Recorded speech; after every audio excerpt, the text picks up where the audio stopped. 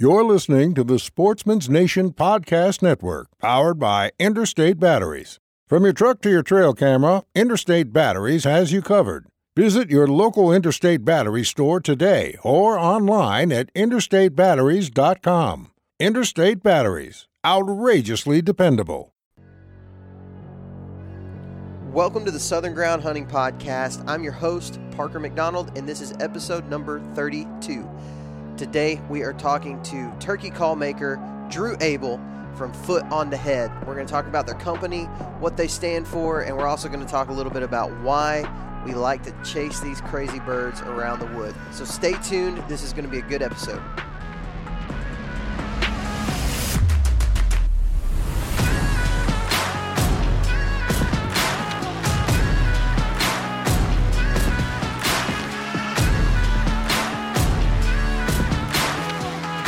All right, guys, thank you for tuning in to the Southern Ground Hunting Podcast.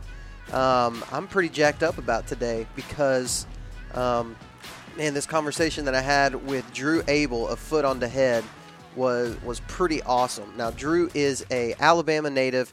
He lives in North Alabama, hunts birds in North Alabama and pretty much all over the state and the Southeast. And this guy is just a really cool dude.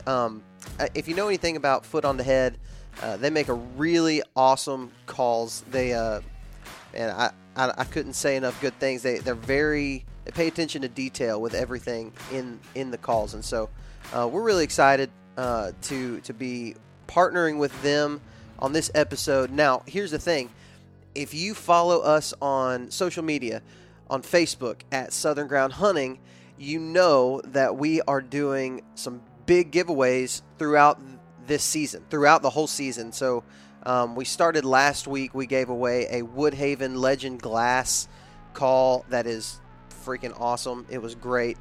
And this week we are giving away a pack from T3 Game Calls. So basically, here's how it works. If you're not following us on Facebook, first off, go do that, and you can see there how to win. But basically, we are partnering with several different companies. Like I said, Woodhaven, T3 Game Calls, Foot on the Head, Hunter's Addiction, Appalachian Game Calls, Kyle's Custom Calls, and Swamp Boys. And I think that's it. And we're partnering with these guys throughout this whole turkey season, and we're giving away their stuff every single week. We're calling it the Gobble Butt Giveaway, and we're giving away calls every single week during turkey season, probably through May, maybe mid-May. So I know for us here in Alabama, our turkey season ends on April the 30th, I believe, or 31st. And so if you win a call in May, you'll have to wait until next year to use it unless you're hunting other states. But, we're just super grateful for all these companies sending us gear to give to you guys. I know a lot of people are going to be very happy when they win. So, like I said, go onto Facebook at Southern Ground Hunting and check that out. It's all through Facebook. All of these giveaways are going to be through the Facebook page.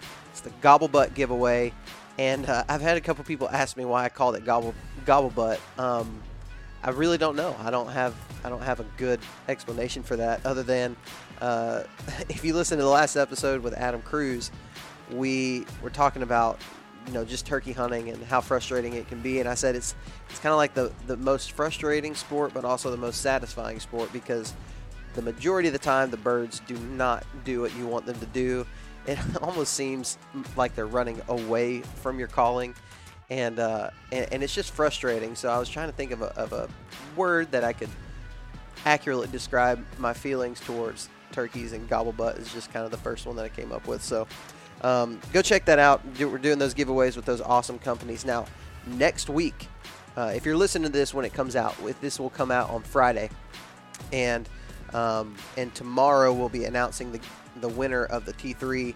It's like a pot call, 2 or 3. I think it's 3 different diaphragm calls and a T3 custom calls hat. So if you're listening to this on Friday when it comes out, then you still have time to enter in for that. But next week, we are going to be giving away some really cool stuff from Foot on the Head. And in this episode, Drew talks about the package that he's giving away, and it all sounds super stinking cool. So be on the lookout for that. I'm trying to think. So I've had a pretty good day today. I'm kind of taking it easy and relaxing, and I'm not going out in the woods because yesterday I killed my first bird of the season on public land, and man, we may have to do a full episode about that because it was the most intense turkey hunt I have ever been on. I'm not going to go in a whole lot of detail on it, but it is on video, and I'm working on editing that video right now. And it was just intense. And as you guys know, I kayak to my spots, and so this was the first legitimate blood that I've been able to get on the new canoe, my new canoe, and I was so excited. He was a good bird, probably a 2-year-old bird. Yeah, it was pretty intense, and I was able to call him away. Him and his hen came up the ridge looking for me, and I was able to actually call him away from her. She left, called him away from her, and shot him. It was cool. It was probably about 45 minutes from the time I first heard him till the time I killed him, and it was 27 minutes of me freehand holding my gun up in an awkward position and my legs cramping because I was watching them and I couldn't move. And so the video is going to be really good. I think you guys are going to enjoy that. That's going to be on the Sportsman's Nation YouTube channel, so make sure you go and subscribe to that channel. There's a lot of cool hunting content. We've already put a couple turkey videos up, but this is going to be our first kill video that will be on the channel for this year. As always, we want to give a huge shout out to our partners at OnX Maps, at Tethered, at New Breed, and at Go Wild. So if you are not familiar with Go Wild, I'm going to urge you guys to check it out. Go Wild is a fairly new social media application on your smartphone, iPad, whatever, and it is, think of Instagram, but for outdoorsmen. You can see all kinds of content from fishing, hunting, hiking, cooking, anything you can think of in the outdoors is on Go Wild, and you can just basically go and check out the content that you want to see. So there's all kinds of different categories, and you can follow those categories and see people all over the country posting about the things that you and I both love and enjoy. So go and check out Go Wild. Go download it on the App Store, and I think you will not be disappointed. It's a great application. I spend a lot of time on it. I actually waste probably more time on it just daydreaming and looking at other people's stuff, but that's okay because that is why we love this sport, because it keeps us going 100% of the time. We're always thinking about it. And so if that's you, go check out Go Wild. So I'm not going to talk too much more. Like I said, there's going to be a turkey kill video up on the YouTube channel, so go subscribe to Sportsman's Nation YouTube channel. You're not going to be disappointed about that. Also, again, I'm going to tell you guys, go and check out the Facebook page at Southern Ground Hunting if you want to learn more about how to win some of these awesome turkey calls. But that's enough of me. Let's get into our conversation with Mr. Drew Abel of Foot on the Head.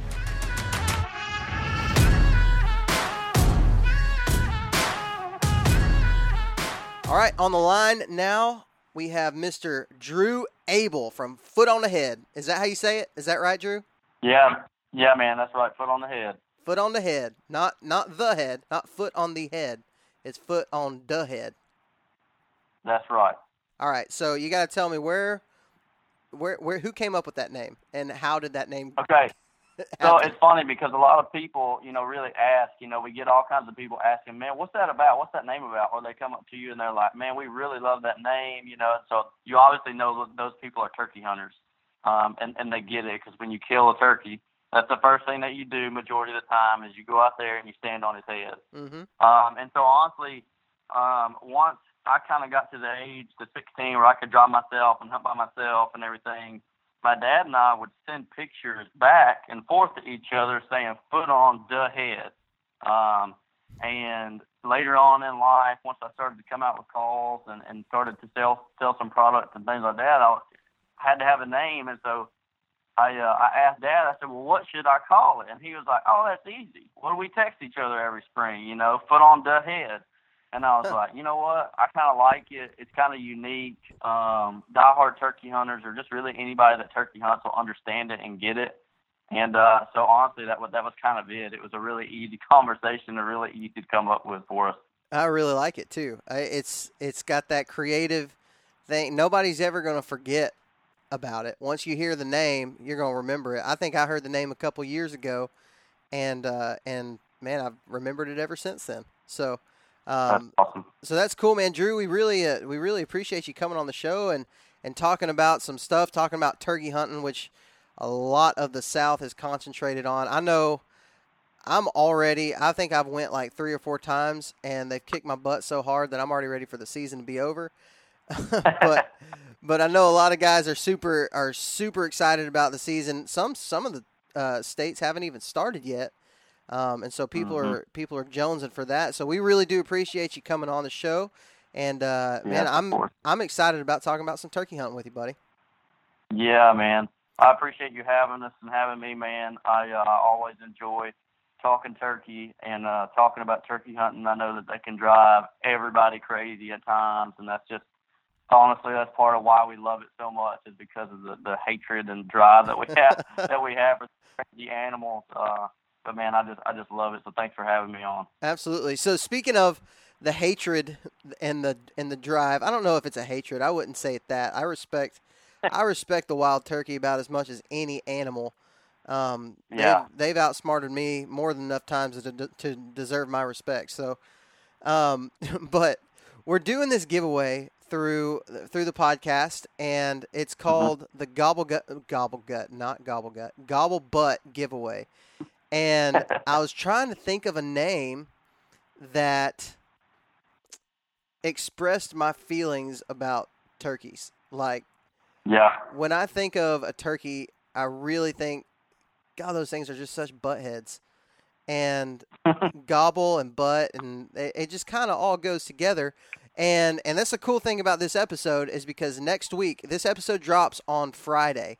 It's the first Friday in April, and you guys are going to be donating some of your gear for next week's giveaway, which is starting on Monday. So can you do this, Drew? Can you go ahead and talk about, if you know already, we haven't talked about this, if you know what you're going to be donating already and what we're going to be giving away, can you talk about that for a second? Yeah, definitely. So it's going to be kind of a combo pack. I've got a pot call, and then I've got 3 of our hand-cut mouth calls. So the pot call is actually bronze glass over slate. And the unique thing about this call is that you can't get bronze glass anymore. None of the suppliers can get a hold of it. I'm not honestly even sure if they make it anymore, but it's got a really unique sound to it. It plays kind of similar to crystal instead of glass. So that's one thing that's really interesting about the pot call is that this is it. This is everything that we have basically left of it. As far as the hand cut mouth calls go, I put a 3-pack together, and I try to put some good variety in there of what our different calls will sound like. I put a clear one that's usually more clear for most people when they run it, one that's a little bit more raspy, and then usually I put one in there that is either quiet or one that cuts really well. It's kind of dependent upon who's chosen what they would rather have. Okay. So we kind of go that route with it most of the time. Just try to get a variety out there. That way people can have some different calls when they go in the woods that sound different, to imitate different turkeys. Yeah, that's cool. Yeah, and man, if you guys have not already heard of Foot on the Head and their gear and their calls, man, I'm telling you, just go on YouTube, check out some videos of people running them. Go follow them on Facebook.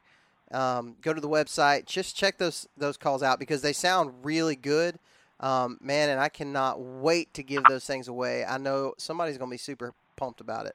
And so if you are listening to this right now on Friday when it first comes out, make sure you stop by the Southern Ground Facebook page next week, which is Monday, starting on Monday. I've been putting it out somewhere between 7 and 9 o'clock in the morning. I've been putting out the post, and go and follow those rules, and you'll have a chance to win these calls. Man, I didn't even know that about, what'd you call it? It was like bronze glass? Yeah, bronze glass. It's kind of honestly a thing from the past, but it's some really good stuff. I've got this call left that's made with it. and then I've got about 8 pieces left that I haven't glued up yet or anything. I'm trying to come up with something special for those last 8 pieces that I have. That's pretty cool, man. Well, hey, I think this is special, so kudos on that one. Yeah. But, well, cool, man. So I know you told me that you're feeling a little bit under the weather right now, and what did you say, you had strep throat? Yeah, man, I've got strep throat. So I work for the Department of Conservation and Natural Resources here in Alabama as a wildlife biologist. Okay. And we had an adult mentored turkey hunt this weekend down in South Alabama. So basically what we do as a department is people fill out an application. Then these people are handpicked from these applications. Majority of them have never picked up a firearm, have never stepped foot in the woods to hunt an animal, but have the desire to do so and have never really had the opportunity or had anybody teach them how to hunt. And so we were at that hunt this weekend just south of Selma, and it was I guess it was Saturday night. We were going to get up and hunt Sunday morning with our mentees, and man, it was about midnight, and I woke up and just had the chills and was sweating and freezing cold and body aching. Oh, no. So as soon as I got back to Huntsville, ran to the doctor and was tested positive for strep throat. So unfortunately, this is the wrong time of year to have strep throat. Dude. Because I now have to use my sick leave because I'm actually sick. Oh, no. Oh, I can relate to that, though, man. My vehicle just broke down a couple days ago or about a week ago, and I talked about it to you. I don't think I've actually talked about it in the podcast yet, but I missed a bird last Friday. I think it was last Friday I missed a bird, the very first bird that's given me an opportunity this year. And, dude, it was one of those moments that just worked out perfectly. And I called him in right off the roost. He came running at me, and I just missed. Well, that evening, my vehicle broke down, so I had to get it towed to a shop, and I just got it back today, and that bird has just been haunting me, man. Like, knowing that he was there and he was killable, and I had no way of transportation to get out there to go try to kill him. It's been rough. So I can understand where you're coming from, man, where it's like, this is not the right time of year. Like, I can go through a lot of crap as long as it starts happening around June and July. Like, when there's nothing going on, June and July is when I want to go through car problems and all that crap, because this is not the right time of year for it. That's exactly right. We get 45 days to do this, and we want to chase them as much as we can during those 45 days. That's spot on, man. So you said you work at the Alabama Department of Conservation. Is that what you said? Yeah, that's right. Yeah, I'm a wildlife biologist. I actually work in Decatur, Alabama, as a waterfowl guy. I look over Swan Creek and Mallard Fox WMAs. So that's kind of what I do as a day job right there. Okay.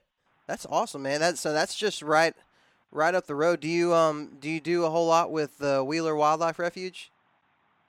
So about the only thing that we really do with Wheeler is we'll ban some wood ducks during the summer on Wheeler, on the north side of the river there. So that's about all that we do. Every now and then we'll have a little project that goes hand in hand and work with Wheeler and the guys over there, but really not as much as a lot of people think that we do. Okay, yeah, it's the good. There's a good and bad thing about being a wildlife biologist around Wheeler. The good thing is there's not a whole lot of wildlife in Wheeler, so you don't really have much to worry about. That's just in my experience. I have terrible luck at Wheeler. So you do a lot of this stuff with waterfowl. So I'm interested to know, man, like, how was that kind of like what got you started into turkey? Or did the turkeys lead you kind of into the direction of waterfowl stuff? No, so just the management aspect, honestly, kind of, led me into this field. I really love habitat manipulation, cause and effect behind things. You know, if I plant this, if I manipulate this, how does, wildlife react to it? How do they use it? How do they not use it? So really that was kind of my driving factor into going into this field. I would say that I always thought that waterfowl work would be really special, that there would be something different about it because you get to see that reaction, to the manipulation that you do. so quickly. Right. And what I mean by that is, during the spring and summer is when we, plant our crops, is when we manage our ground, and then we start adding water, October-ish, somewhere in there. And then you see the result of it immediately after you start adding water. Whereas if you're doing work with deer or with turkeys, you're talking about when you start a deer project, you're going to see results really 3 to 4 years down the road, if not, later than that. And with Right. turkeys, if you don't have large amounts of acreage to really manage together, it's going to be kind of tough to see an impact, especially on smaller acreage farms. So that's kind of really why I love waterfowl management. Honestly, didn't think that I would get the opportunity to do it, just because I wanted to be here in Huntsville, where I'm from, with family, things like that. I'm fine doing other work, but this opportunity presented itself. I didn't have to go to Arkansas or Missouri or somewhere like that, and so honestly was really blessed to get this opportunity to move back home and to deal and manage with waterfowl day in and day out.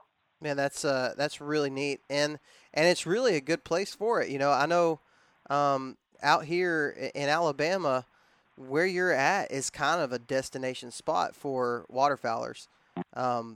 Anybody I know around here, around Coleman, where I live, man, they're heading up north around Huntsville and Decatur and those kind of areas, and so that's really neat, man. I actually did not even know that before we got on the phone this afternoon. So that's really cool. I knew you were working for the Department of Conservation, but I didn't know in full what all you did. So, man, that's really cool. And I can speak for outdoorsmen and women all over Alabama and say thank you for what you do. That's really, really neat. Yeah. So let's talk about this for a second. So we've been in turkey season now for about 2 weeks, a little over 2 weeks in the state of Alabama, and man, I'm gonna be honest with you. I feel like I'm the only person in the whole state that hasn't killed a bird yet. Facebook and Instagram man, not at all. There's plenty of them. Yeah, Facebook and Instagram's kind of ruined it for everybody. It doesn't leave any mystery on who's killing birds and who's not.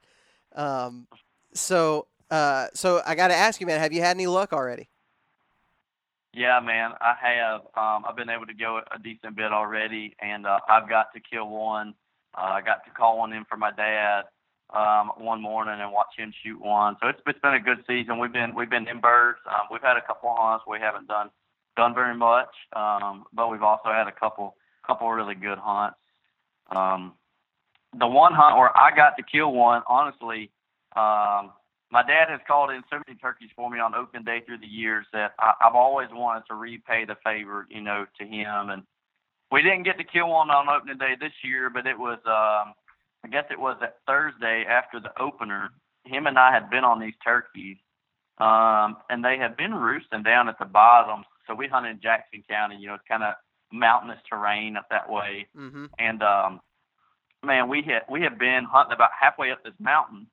And there have been some birds gobbling down right on the edge of this road. And honestly, every morning they gobbled, I was 99% sure that they were across this paved road. And so we had kind of been on some other birds about middle of the ways up in the mountain and everything. And so one morning we go up there, I guess it was the Tuesday morning, we go up there and they're not there, but there's some birds down at the bottom again. And I'm just frustrated, birds are at the bottom and we've done walked all the way up this daggum mountain, and I told him, I said, well, we didn't heard anything else gobble, let's go down there. So we start heading that way. Well, that actually ended up being roosted on our side of the road. Everything on the other side of the paved road is private. We don't have permission to hunt it or anything like that. But this side of the road, we did have permission to hunt, and so we got in there real tight on the birds. There was 3 longbeards together, and they actually pitched down. The hens pitched down first, and they went right to the hens. They got on a little narrow bench, and we were able to kind of get pretty decently close to them, about 70 yards, using some cover of some big rocks and stuff. And we tried to back call them. Basically, the hens were in front going away from us, and we got as close as we could without being seen and tried to maybe pique one's interest enough to where he would turn around and come look, but he didn't. And so fast forward to Wednesday. We didn't even go. My dad was tired, didn't want to get up and go, so we skipped Wednesday. Thursday morning rolls around. We go right back down there on the mountain where the turkeys have been roosted. I mean, we got there just a tad bit late, and I really didn't think that we were late, but apparently we were because we busted a hen out of the tree. And so we were like, well, obviously turkeys are here. Let's sit down and just see how it goes. And we sat down. Daylight comes up, and turkeys across the valley start gobbling. And we hadn't heard anything on our side, and it was honestly been kind of odd because we had heard a good many birds on this place already. And finally, one strikes up above us. And I'm like, you got to be kidding me. Like, we've been up this mountain every single day. You know, they've been at the bottom, and now we're at the bottom, and this joker's at the top. Like, and I just literally, when that turkey gobbled, and I knew exactly where he was, I just leaned back against the tree and just took a deep breath because I was already frustrated. And, you know, we really didn't have much of an option. It was kind of like, well, if we want to hunt a turkey today, you know, we're going to be walking up. So we started cutting up this mountain towards this bird, and he flew down and was gobbling a decent bit. Probably had gobbled, I don't know, 10 or 12 times. We hadn't been calling at him or anything, just kind of slowly. You know, we walked 30 or 50 yards, and then he'd gobble. You know, we could kind of pinpoint him a little better. And finally, we got to a spot, and I stopped and looked at my dad. He was like, I think we need to wait for him to gobble. And I said, I really want to get to this next bench up to kill him. And I said, I think that's where we need to be. And he gobbled, and it was one of those, you know, when they get close and you can hear that roll and that thunder in their chest, and you could hear that thunder. So we were like, hey, we both knew we couldn't go any further. So we sat down, and I keep a wing with me, and I just pulled it out and scratched the leaves a couple of times. And we had plans, you know, for my dad to kill this turkey, you know, because that was going to be one of my small favors in repaying him.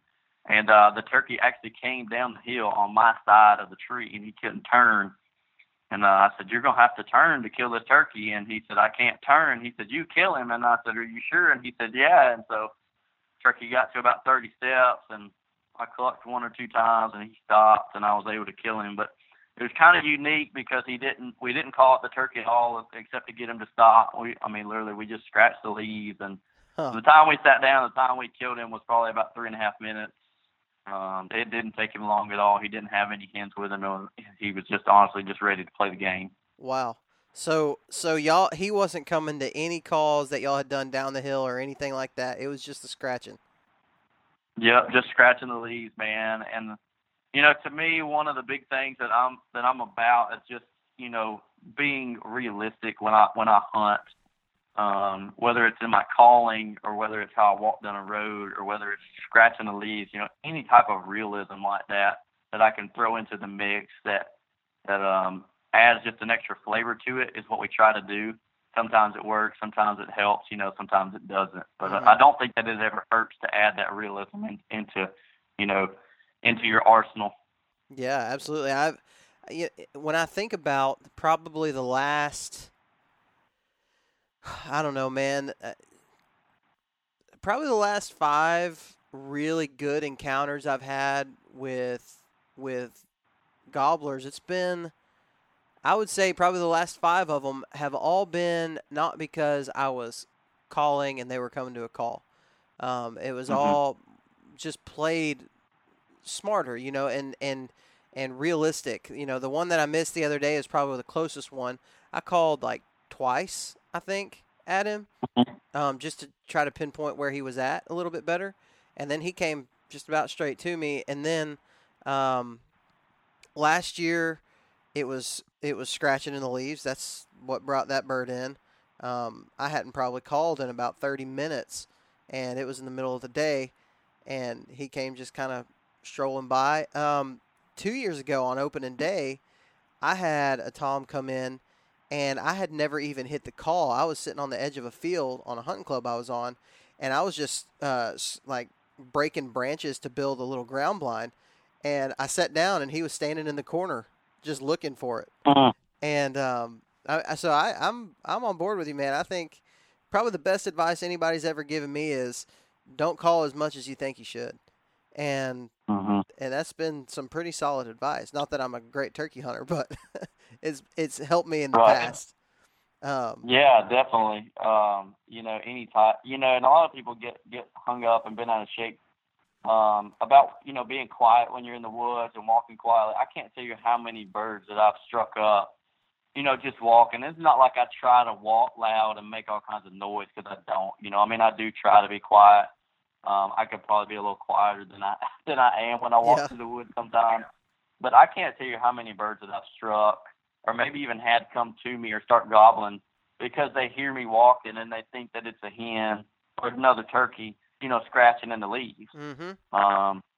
And so I think that's definitely something that needs to, that you need to be aware of when you hunt. It's not always about calling. There's another aspect to it as well. Oh yeah. Yeah. And so you killed that bird. How was it? Was it pretty soon after that you were able to call on the bird for your dad? Yeah, so it was actually 6 days later. We had gone, and he had heard this turkey. He was hunting the day before out in this big field on one side of a river, and basically heard the bird up on the mountain on the other side of the river. And so the next morning he said, "Hey, let's go to that place." And we got up there, and we kind of had an idea on where we thought the bird would be. And so we get set down in the dark and everything. And it gets daylight. Turkeys start gobbling again on the other side of the valley and down in the bottom off this property that we have. And all of a sudden this bird strikes, and he's way far to the north, and we're kind of honestly caught off guard by it. So I asked him, I said, "What do you want to do?" I said, "You're behind the gun." I said, "We can get up and go, or we can sit here and wait, see if one's closer." And he said, "Let's go." So we kind of cut out to him, and he gobbled honestly really, really good. There was one point where I think he gobbled. I know for a fact he gobbled at least 10 times in a row on his own, just nonstop, one after the next after the next. And so we got as close as we could to him on the limb, sat down. There was this big oak tree that had fallen over, and we sat behind it. Dad propped his gun up on the tree and everything. And I tree up to the turkey one time. He cut me off. And a lot of times when they do that, when they cut me off on the limb, I'm not going to keep calling to them or anything until they hit the ground. I see the turkey pitch. It pitched actually below us. And so Dad was kind of sitting up the hill to my left a little bit, and the bird pitched to my right. And so I thought, "Oh, Lord, please don't let this turkey come in below us, because I'll have to shoot it again, And that's not the plan. And so I yelped a couple times and kind of tried to throw my call, up the mountain a little bit. Mm-hmm. And man, the turkey cut me off, and it wasn't probably 3 or 4 minutes later. I hear him spitting and drumming. After I hear him drumming and stuff, it's probably another 3 or 4 minutes, and I can see his fan coming through the woods and everything. And I tell Dad, I said, "Get your gun ready. He's actually to the left of your gun barrel a little bit." So he gets ready and on the gun, and the turkey walks up on a little point about 40 yards from us. And he stands there, and he's gobbling, and then he'll blow up and strut and spit and everything. And then, of course, like a turkey does, after he starts strutting, he'll come out and he'll look for that hen, because the hen, in nature is supposed to go to them. And he'll look, and then he'll strut again, and then he'll look. And he did that for probably 5 or 6 minutes, and I was like, "Man, I don't think the turkey's going to come." And my dad hadn't shot yet, because there was a big tree between him and this bird, and he couldn't even see it. And so I didn't really want to do this, because I was in plain view of the turkey, but I just lightly yelped for like 2 or 3 notes. And he kind of started looking, and since my dad couldn't see him and we've hunted together for so long, he could understand why I was actually calling to that bird at that point in time. So since he couldn't see the bird and we were behind this big blow-down tree, he started scratching the leaves again. And, man, that turkey could not stand it, and he put that head down and walked down the edge of this bench another 10 steps and came out behind this big rock. And as soon as he came out behind that rock, my dad let him have it. He was I think he was 32 yards, and my dad shot him. Wow, man, that's so much fun. I've got so many good memories like that with my dad as well. And how old are you, Drew? Man, I am. I turn 28 next week. Okay, all right. So me and you were pretty close to the same age. So a cool story for me is that I actually got to be with my dad when he killed his first turkey and when he killed his first deer. That's awesome. Yeah, and those trips were actually the funny thing is that was all in the same day. He killed his first turkey and his first deer during the fall in Texas. And That's awesome. yeah, all in the same day. And that trip, I was about 7 years old, and dude, I remember it. I remember it like it was yesterday. It was like where the bug actually like. That's where it hit me, and Yeah. and getting to be there with my dad when he did all those cool things, and then of course him getting to be with me every single time, or for all those early memories, man. Like he lives in Texas still, and I live in Alabama, and I would do anything to be able to just call him up and be like, hey, let's go chase some turkeys today. Like, so that story, man, I know a lot of guys that resonates with a lot of people about how special those moments are like that. And so dude, it sounds like your turkey season is already off to a pretty solid start. We still got, today's April 1st, man, so we still got another, 30 days in Alabama? Yeah, that's right. We got another 30 days, and so, man, I'm expecting to see a whole lot more stories coming out from your neck of the woods. It's gonna be a good season, man. I've already made up my mind that I'm not gonna get to hunt as much as I usually do, but I'm gonna make the most of it. So, Right. let's get into the really good stuff, and not that wasn't awesome, but let's get into the stuff about your business, about what you're passionate about Foot on the Head, and kind of what you're doing with that, and where you see yourself going in the future. So, man, I'm just going to let you go. I'm just going to turn you loose. Tell me about how you started and what you guys are doing.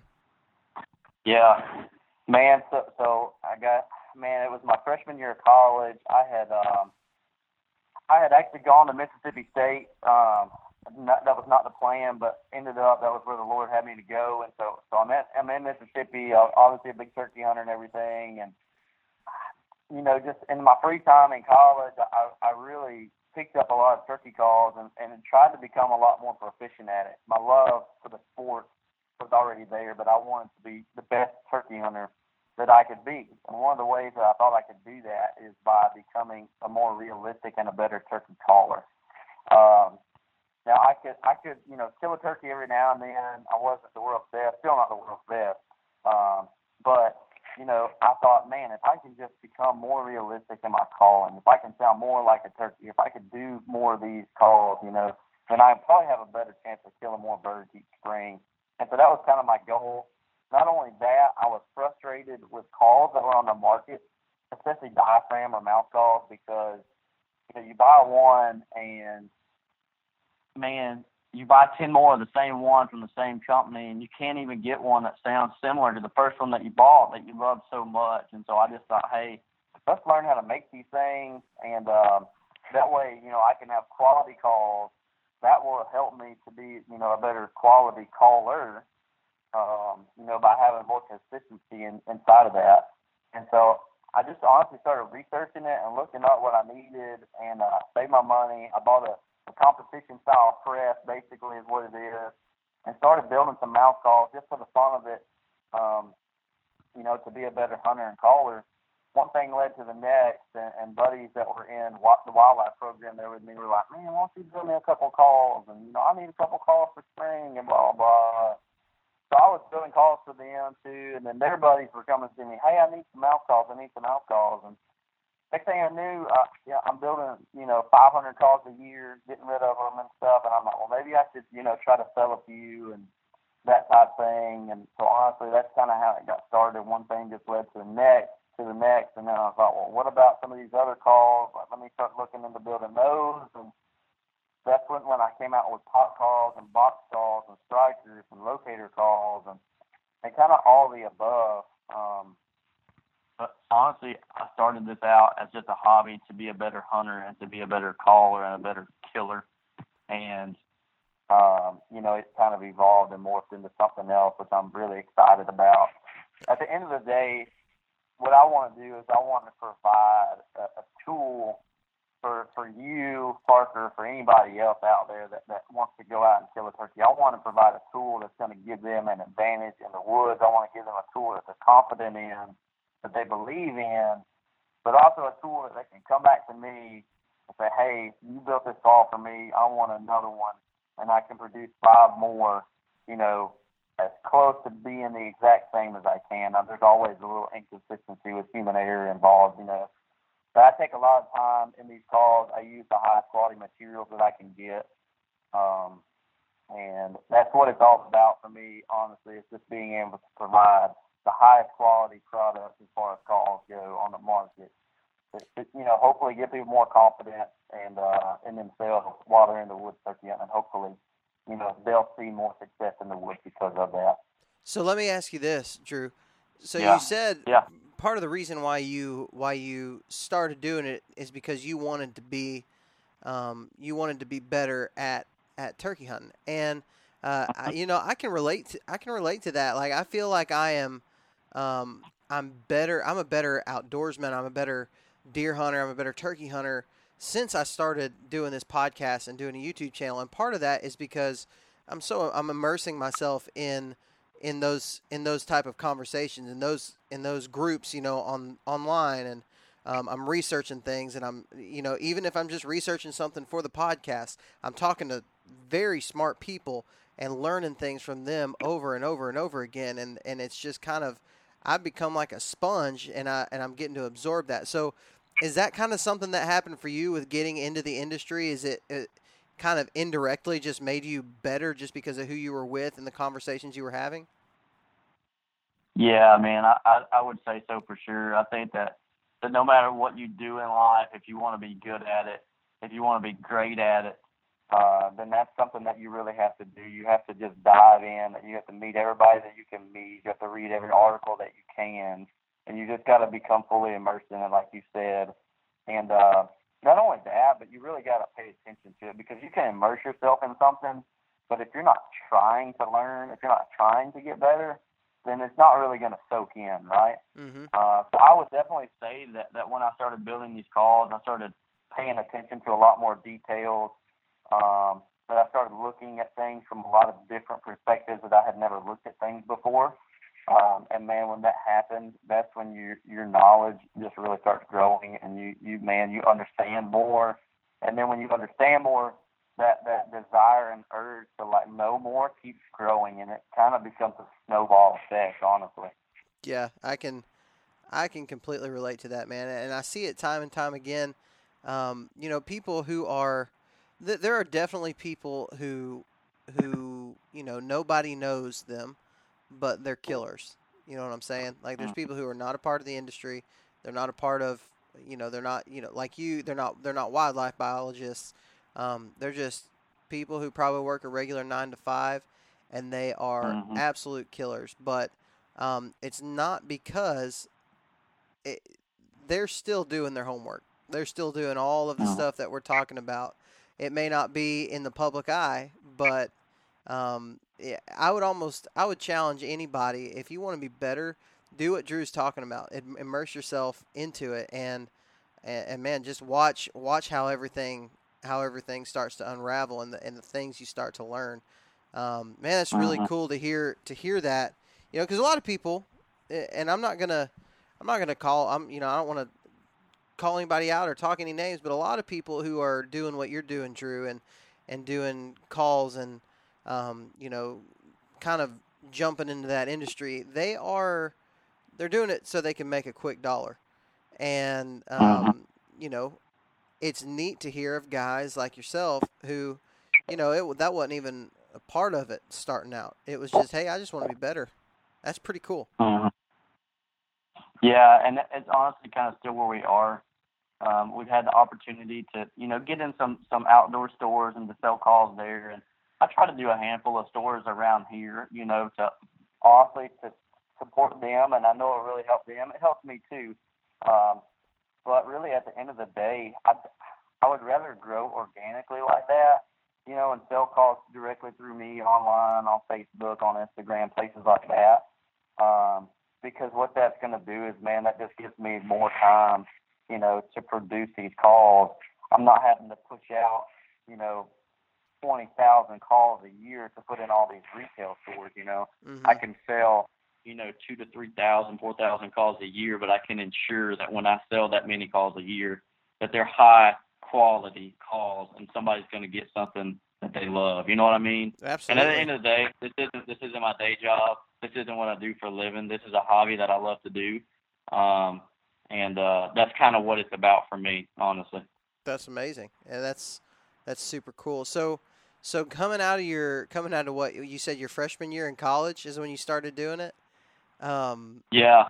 Where did that go from there? Like, you kind of became the call dealer, it sounds like, around Mississippi. And how did the rest of it kind of play out? Yeah, so I started everything off with just diaphragm calls, and kind of like I said, it was just making calls for buddies, and then buddies of buddies and that type thing. And so once that happened, and I was getting rid of so many calls a year, I was like, you know what? Let's try to make a little bit of money at this thing to cover my costs, to cover my materials, and maybe meet some cool people in the industry and that type of thing, and build some relationships. And so after I got a pretty decent line of mouth calls established, and I had kind of a customer base, everybody was coming back to me and was like, man, when are you going to come out with pot calls? Man, I really would like it, you to come out with box calls or, something else other than mouth calls. Like, when are you going to grow? And it was honestly something that I never expected, that these guys just kept asking me about it. And I was like, there's obviously a demand here. There's obviously a want and a desire and a need by these people. So let's look into it. And so I just started kind of doing some research, honestly, pretty much every night on the computer, and drove some people, like my roommates, crazy because all I talked about was turkeys and calls, and they got tired of me yelping on calls all day, every day. But one thing kind of led to another. I got a couple box calls built, got a couple pot calls built, kind of perfected those a little bit, perfect those pretty much every year by trying different things with them. But that's kind of how it started. It started going, and basically, man, what it looks like for here on out for the future is we've kind of had our same call line for the most part for the past 3 or 4 years. I'll kind of release this on here, I guess. We're working on some R&D right now for some new calls, pot call wise and box call wise, to release for next year. So that's something neat that we're looking into. That we'll hopefully release some new calls for next year. And you said this is the first. This is the announcement of it, right? Is that what you just said? This is the announcement of it. We haven't really told a lot of people except the guys that are just using the calls. So that's pretty neat. We're really excited about that. We're really excited about what it's going to do for people when they get these calls in their hands, and the realistic sound that these calls will produce, and the ease that these calls will produce those sounds at. So yeah, we're looking at that. We've got a couple other products that we're looking at developing and coming out with as well. So it's kind of, again, it's one of those things, man, that we're all about the quality of it. We're going to be the highest quality that we can be. And so we try to keep that in mind in everything that we do. We're not necessarily looking to produce stuff at just the cheapest rate, but man, we want the highest quality that we can get. That's awesome, man. That's really neat. I'm just kind of blown away right now. Like, that's pretty cool to be announcing that right here. So you guys who are listening to this, you need to feel special right now, because I feel like this is a pretty big announcement. It's a pretty big deal for you guys over there, Drew. That's really neat. I'm excited to see all the stuff that you're doing in all that. So speaking to that though, obviously you have another full-time job, and did you say y'all were producing anywhere around 4,000 calls a year? Is that kind of what you're doing? Yeah. So yeah, close to that number. Okay. So do you have any plans to kind of like expand that? Do you have people that work for you, that help you out? How does the future look for what you guys are doing? Yeah, so as far as that goes, man, like right now I'm the one, I build everything. Every call that you buy from me with the Foot on the Head name on it is built by me, in my little office in this house after I get home from my day job. Wow. And it's honestly, so I've got a 19-month-old little boy at the house,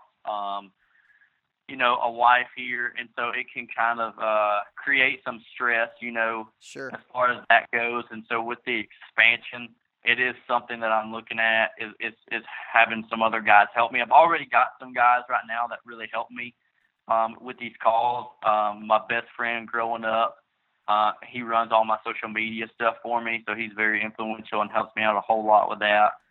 He lives in Auburn. He sells a bunch of calls down there for me. I've got another guy that was actually his roommate down there and met Hunter Ward through my buddy Logan. Hunter just got married and moved to Huntsville, and so he helps me a lot, whether it's at shows like the National Wild Turkey Federation Convention in Nashville. Hunter really helps me with my packaging a lot. We do a couple other like small shows here in Huntsville, and Hunter usually handles that, takes care of that for me.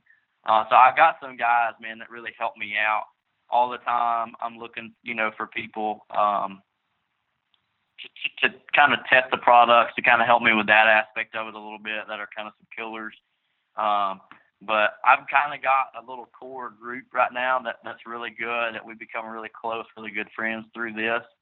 And even before that, honestly, but that's kind of how I'm looking at growing, is these couple of other guys that really helped me out already, maybe giving them a little bit more responsibility, I guess, whatever you want to call it, a little bit more ownership. But yeah, probably in the next year, if not sooner than that, having somebody help me build calls, because it's really kind of starting to grow and to take off a little bit, and just having a family and everything, man, I just have to look at that aspect of it. Yeah, and I completely understand that. I think priorities are everything, and I don't know if you're anything like me. So this kind of my side hustle, doing the Southern Ground podcast and the YouTube channel and stuff.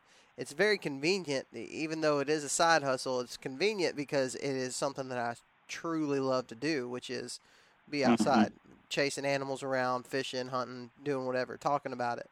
But it does cause tension, because it is my hobby. It is what I love, but it's also a side hustle. And so it helps. But it's hard to explain to people, like I'll give you an example. Last week or Saturday was the opening day of turkey season for the public land that I hunt most of the time. And, a buddy of mine was getting married that same day. And, well, needless to say, I wasn't there. I did not go to the wedding. Right. Because you understand it. I'm not telling somebody who doesn't understand. Probably most of the guys listening to this understand it, but it's hard to justify. Hey, this is part of a job that I'm trying to create. I'm trying to have for myself. It's not just going out in the woods and hunting. It is to create content. And so. I totally understand. I can imagine it's probably the same for you, man, with building calls and doing that kind of stuff. So. It is, man. It is. At some point, somewhere, you're going to cross a bridge that's called sacrifice. Yeah. And you've got to look at it and you got to say, hey, is it worth it or is it not worth it? And that's a decision that's solely based up to you. And with this sport of turkey hunting, it is so consuming.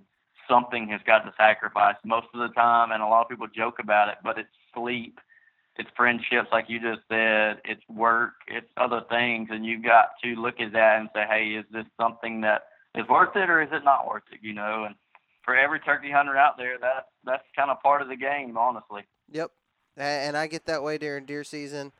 Man, I know turkey hunters, though, dude, I'm telling you, they're just a different breed. People who are hardcore about turkeys, man, they love them some turkeys. I don't know that any deer hunter can compete.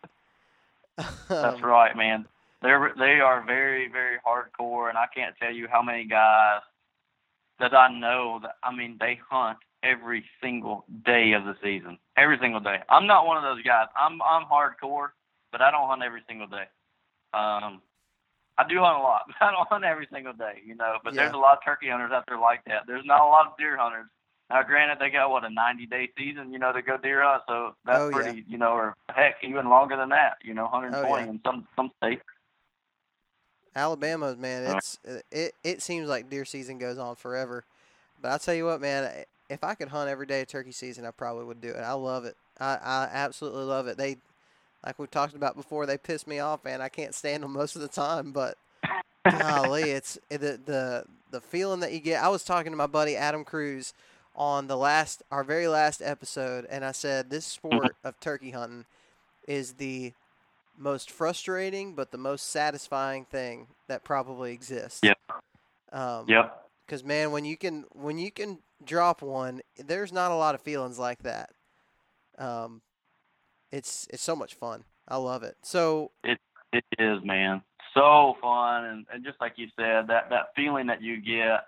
I mean, because most of the time they kill one, and every now and then you have years where it's just like you can't do anything wrong, and you kill your 5 turkeys if you're in Alabama fast, or however many you're at, in whatever state that you're in. But majority of the time, you work extremely hard and put in a lot of hours, a lot of sweat, and a lot of miles on a pair of boots in order to kill that turkey. So when it all comes together, it is so worth it. It is, man. I remember one year in Georgia, I killed one Jake, and I freaking turkey. This was my first year hunting Easterns, and I killed one Jake. Dude, you thought I killed a 150-inch buck. It was insane. I was so jacked up. It was towards the end of the season. I thought I wasn't going to get one, and I made it happen, dude. And I was like, I couldn't believe it. I could not believe it. It was. I told my dad at the time, I was like, I don't know that there's any deer that I've ever killed that will compete with this feeling right now. Like, this is ultra satisfying. But it doesn't take long for that to run out. And you're like, I got to get back in the woods and chase them again. That's right. I killed that one on that Thursday, and I'll tell you what, I am chomping at the bit to pull that trigger again. Yep, I understand. So speaking of that, speaking of I'm talking about my first Eastern and things like that. Man, there were so many things, going into that season that I wish I would have known. You know what I mean? Like, I don't know. How long have you been turkey hunting? Pretty much your whole life? Man, I killed my first one when I was 7 years old, so I'm 27 now. So I've been turkey hunting for 20 years. Okay, so 20 years. Wait. Yeah, that's right. Yeah, 20 years. You probably, there's probably not a lot of your life that you remember that you weren't chasing turkeys around. That's right. And it sounds like you have a dad that kind of really knew how to teach you how to do it, because he probably grew up doing it. Is that right? He learned when he was in college, so he had been doing it for a while. Okay. Before I came around, his dad didn't turkey hunt, but his dad did start a turkey hunt when he kind of got into it. Yeah. So my dad, he's a great hunter. He's not, it's nothing like that. But like I said, we were raised in Texas, and so I was kind of left to figure out Easterns on my own after I was already out of the house. And there were so many things, dude, that I wish I would have known. And I think about it now, and I feel like I would have killed so many more turkeys if I would have known some of these things. So I told you before that we were going to do.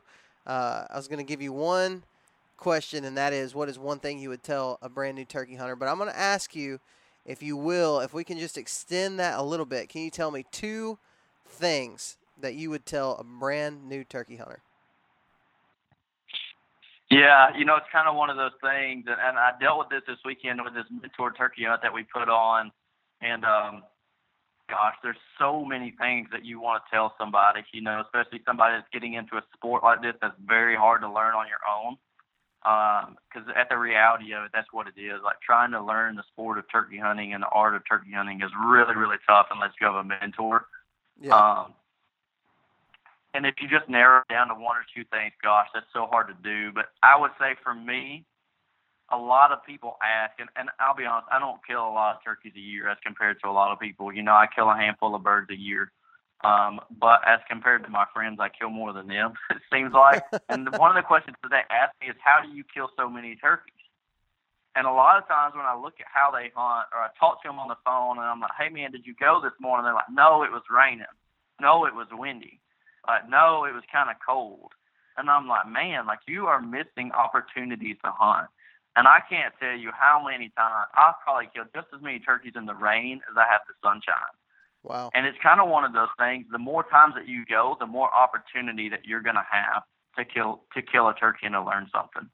So honestly, that's going to be my first piece of advice, is to hunt as much as you can, as often as you can, every single day, if you can, regardless of the weather, regardless of the conditions. Like, turkeys are turkeys. They're out there. They're doing their thing. And if you go, you're going to have an opportunity to kill one at some point in time. So don't get discouraged if it's raining. Don't get discouraged if it's cold. Don't get discouraged if it's 90 degrees for some reason in April. Like, just get out there and go and give yourself that chance, because I promise you, like, you're not going to regret it at the end of the day. You're not going to come back and say, dang, I wish I didn't go. Because at the least, like, you got out in nature, you enjoyed it, you hiked around a little bit, and you probably learned something new. Yeah. So that's going to be my first piece of advice. I love that. That's good. The second piece is kind of hard to say, honestly, because, like I said just a minute ago, there's so many different things. Gosh. I would say the second piece of advice is honestly turkeys work on turkey time. And I read this in an article or a book or somewhere a long time ago. But turkeys do. Like, they don't have a watch on their hand saying, hey, we got to be here by 12:30, or we got to be back up on this bench by 5 o'clock this evening. Like, turkeys work on turkey time. And so patience is a key to killing them. And one thing that I've learned within that patience is it may not necessarily mean sitting there all day long waiting for that turkey to break from where it's at. Patience may be evaluating the situation, saying, hey, this turkey's got 6 hens with him right now. He's going down this bench to the north, right? These woods are really, really open, and I don't have a lot of cover, so I'm going to have to do a big loop, but I've only got an hour to hunt, before I got to get to work or something. So instead of pushing the limits and maybe bumping that turkey, and spooking him, and basically what you're doing is educating that turkey. Patience is going to be, to me, being able to look at that situation and saying, hey, I'm not going to push the limits today. I'm not going to spook him. I'm not going to educate him. I'm going to come back tomorrow, and I'm going to try him again because he's most likely going to be pretty close to this area. Mm-hmm. So patience is a lot more than just, sitting there all day long, not moving, that type of thing. But turkeys work on turkey time, man, and being out there in the field is going to give you a good opportunity, being patient with them, And like I said, sometimes it is, maybe sitting there for an hour longer than you normally would. Or maybe you've got trail camera pictures of a turkey in this area every day at the same time, and, he hasn't shown for some reason that day, and you say, hey, I need to sit 1 more hour, or I need to sit 30 more minutes. But just being patient with them, don't push the limits, don't educate them, because the moment that you start educating a turkey and putting that pressure, per se, on them is the moment that they start to realize that their gobbling is attracting not only hens, but other things, other things out there as well, things being us, things trying to kill them, basically. And, man, when you start educating them, when you start spooking them, they become extremely hard to kill. Yeah. And to that, I'm going to go ahead and say that they become extremely hard to kill as soon as they're born. And then if you educate them, they're almost impossible to kill. In my experience, anyways. That's very true. In my experience, that's it. Well, dude, that's really good stuff. So if y'all are new to turkey hunting, I can't tell you, Drew, how many people I've talked to this year who have told me they're going to start turkey hunting this year. Actually, the two guys that co-host with me, Michael Pike and Tyler Malone, have both never really been into turkey hunting, and they started this year. There's so many people out there that are new to this. So if you're listening to this and you're new to it, man, take these things that Drew's talked about here right towards the end of this podcast and put it to work. I can tell you the very most important lesson that I learned is exactly what Drew just talked about. Don't wait for perfect conditions. You're wasting opportunities every single time. And that's something that is a little bit different, Drew, than deer. So many times you hear, like, don't go in unless the conditions are perfect. And a lot of people do believe that. I don't believe that fully, but a lot of people do that. They're not going to go in unless the wind is right, the weather's right, the barometric pressure's right. That's just kind of how a lot of people hunt. But with turkeys, Mm-hmm. man, I cannot tell you, same thing, how many times I've seen birds in the rain, in the high winds, in overcast, in hot, in cold, all that stuff. Turkey's going to do what a turkey's going to do. And Mm-hmm. it's up to us to be out there. So I think, man, that's such a good thing to end on. That's probably the most important lesson that I've ever learned.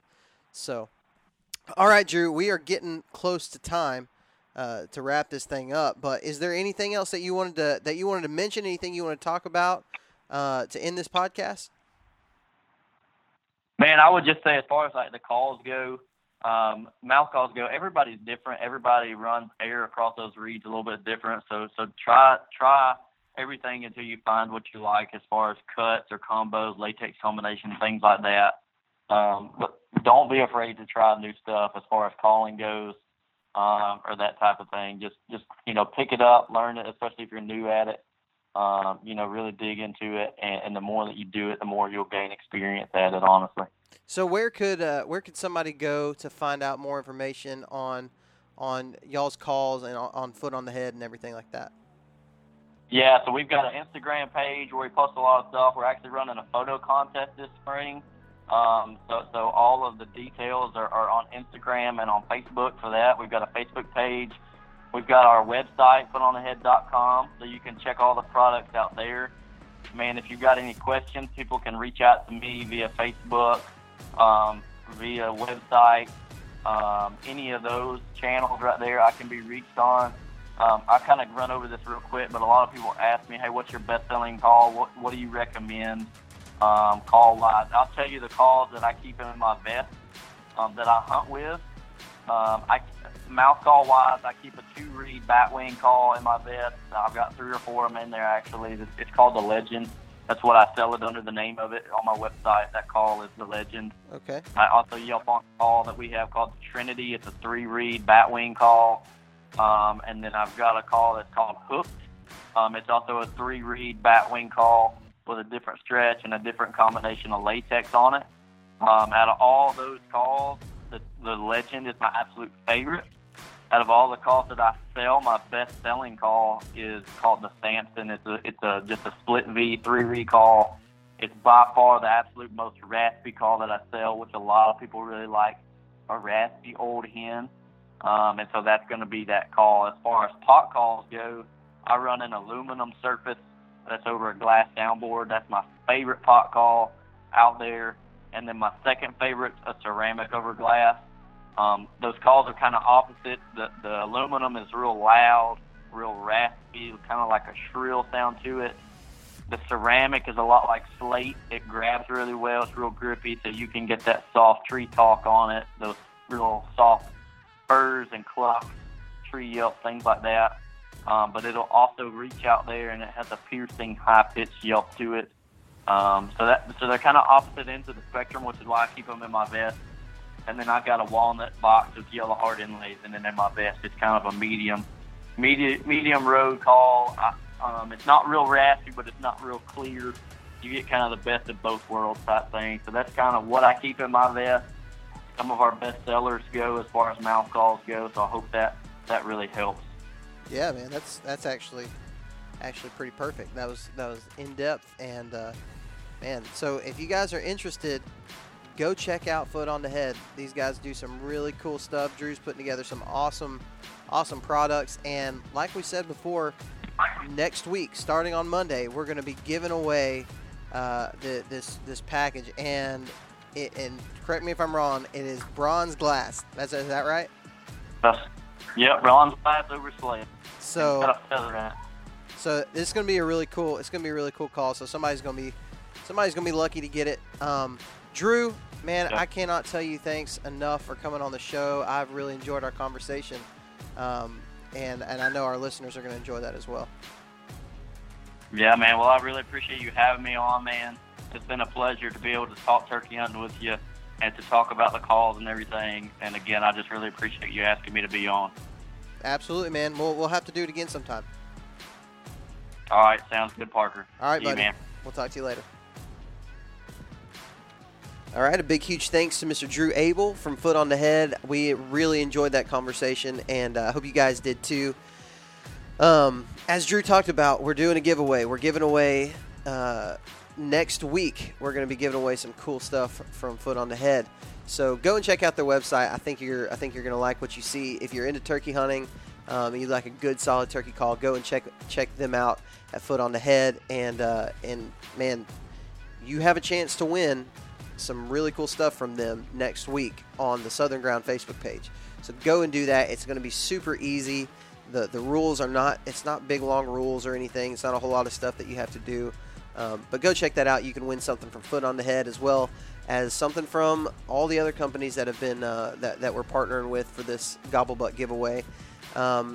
It's a really cool thing, and I'm actually really impressed with these companies that have been willing to send us really good stuff. They're not sending us crap. They're sending us really good stuff. Last week we gave away like $100 Woodhaven pot call, and it's just been really, really cool to talk to these companies, talk to their representatives, and I don't think you'll be disappointed.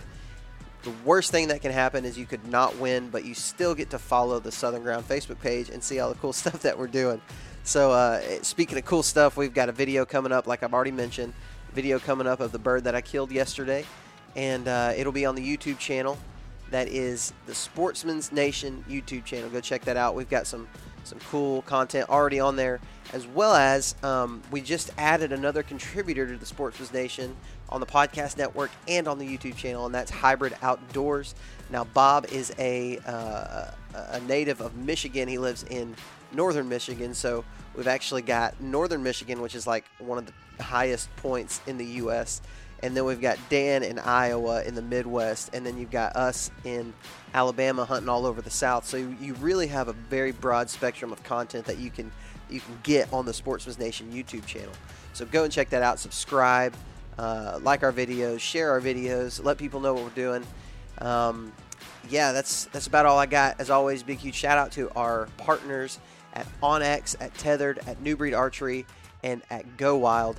Check out those companies. We believe in them. We believe what they do. They do really good things. So we would love it if you would support those companies. Now, with New Breed Archery, you can now receive $50 off of your bow if you use the code Southern Ground Hunting. That's all you got to do. You can get $50 off of your bow purchase. And we're about the time of year when you need to start looking at your new gear, getting new equipment if that's what you're looking for, and I highly recommend New Breed Archery for your next bow purchase. So you guys have a great week. Remember, God gave us dominion over the birds of the air, the fish of the sea, and the beasts of the earth. So go out and exercise that dominion. We will talk to you next time.